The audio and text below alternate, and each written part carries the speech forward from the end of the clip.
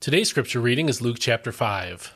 On one occasion, while Jesus was standing by the lake of Gennesaret, with the crowd pressing in on him to hear the word of God, he saw two boats at the edge of the lake. The fishermen had left them and were washing their nets. Jesus got into the boat belonging to Simon and asked him to put out a little from shore, and sitting down, he taught the people from the boat. When Jesus had finished speaking, he said to Simon, "Put out into deep water and let down your nets for a catch." "Master," Simon replied, "we have worked hard all night without catching anything, but because you say so, I will let down the nets." When they had done so, they caught such a large number of fish that their nets began to tear. So they signaled to their partners in the other boat to come and help them, and they came and filled both boats so full that they began to sink. When Simon Peter saw this, he fell at Jesus' knees. "Go away from me, Lord," he said, "for I am a sinful man." For he and his companions were astonished at the catch of fish they had taken. And so were his partners James and John, the sons of Zebedee. "Do not be afraid," Jesus said to Simon. "From now on, you will catch men." And when they had brought their boats ashore, they left everything and followed him. While Jesus was in one of their towns, a man came along who was covered with leprosy. When he saw Jesus, he fell face down and begged him, "Lord, if you are willing, you can make me clean." Jesus reached out his hand and touched the man. "I am willing," he said. "Be clean." And immediately the leprosy left him. "Do not tell anyone," Jesus instructed him, "but go, show yourself to the priest, and present the offering Moses prescribed for your cleansing as a testimony to them." But the news about Jesus spread all the more, and great crowds came to hear him and to be healed of their sicknesses. Yet he frequently withdrew to the wilderness to pray. One day Jesus was teaching, and the Pharisees and teachers of the law were sitting there. People had come from Jerusalem and from every village of Galilee and Judea, and the power of the Lord was present for him to heal the sick. Just then, some men came carrying a paralyzed man on a mat. They tried to bring him inside to set him before Jesus, but they could not find a way through the crowd. So they went up on the roof and lowered him on his mat through the tiles into the middle of the crowd, right in front of Jesus. When Jesus saw their faith, he said, "Friend, your sins are forgiven."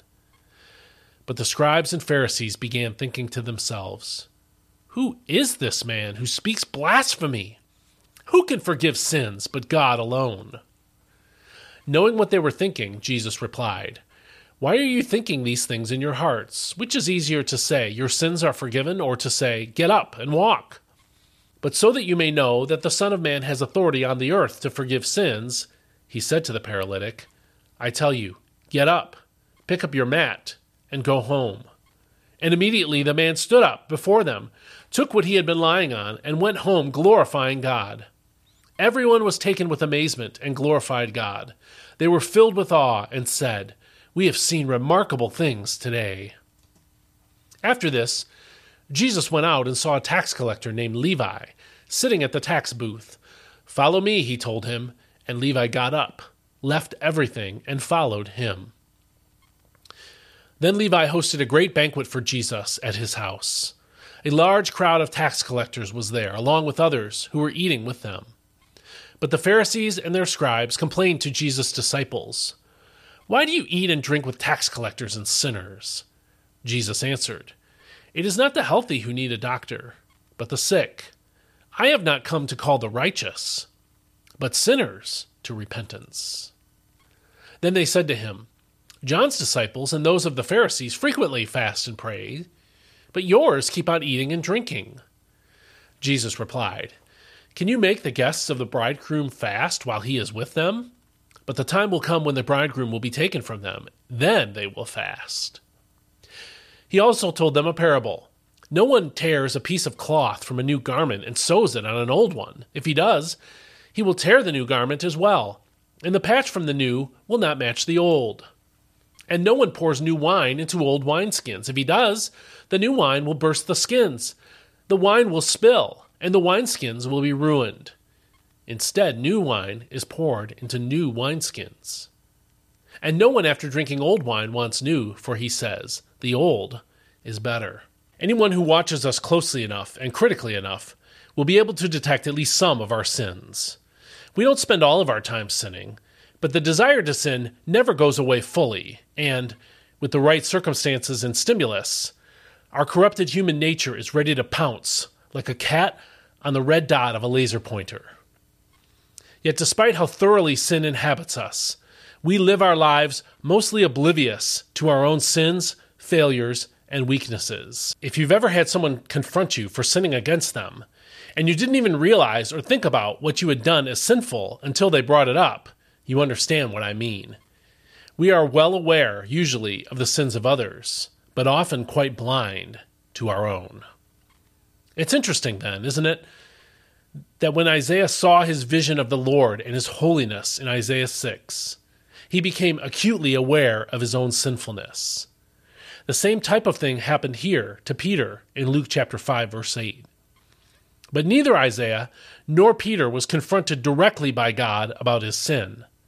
Isaiah saw the Lord on a throne highly exalted with angels calling, "Holy, holy, holy." Peter saw Jesus miraculously fill his nets with fish. They did not hear a list of God's moral attributes or a lecture about their own sins. They saw God's power in action.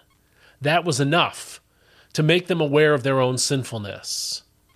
Peter even begged Jesus to leave him alone in verse 8 because he recognized that the power of God was at work in Jesus, according to verse 9.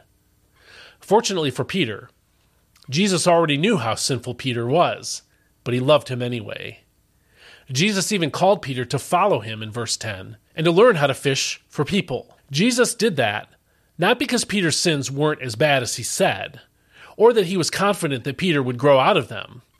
Jesus did it because the same divine power that brought the fish to that net would redeem Peter from his sins and change him to become someone who could serve God well.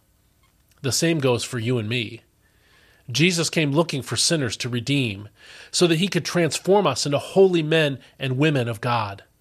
So let's follow him and let him transform our lives.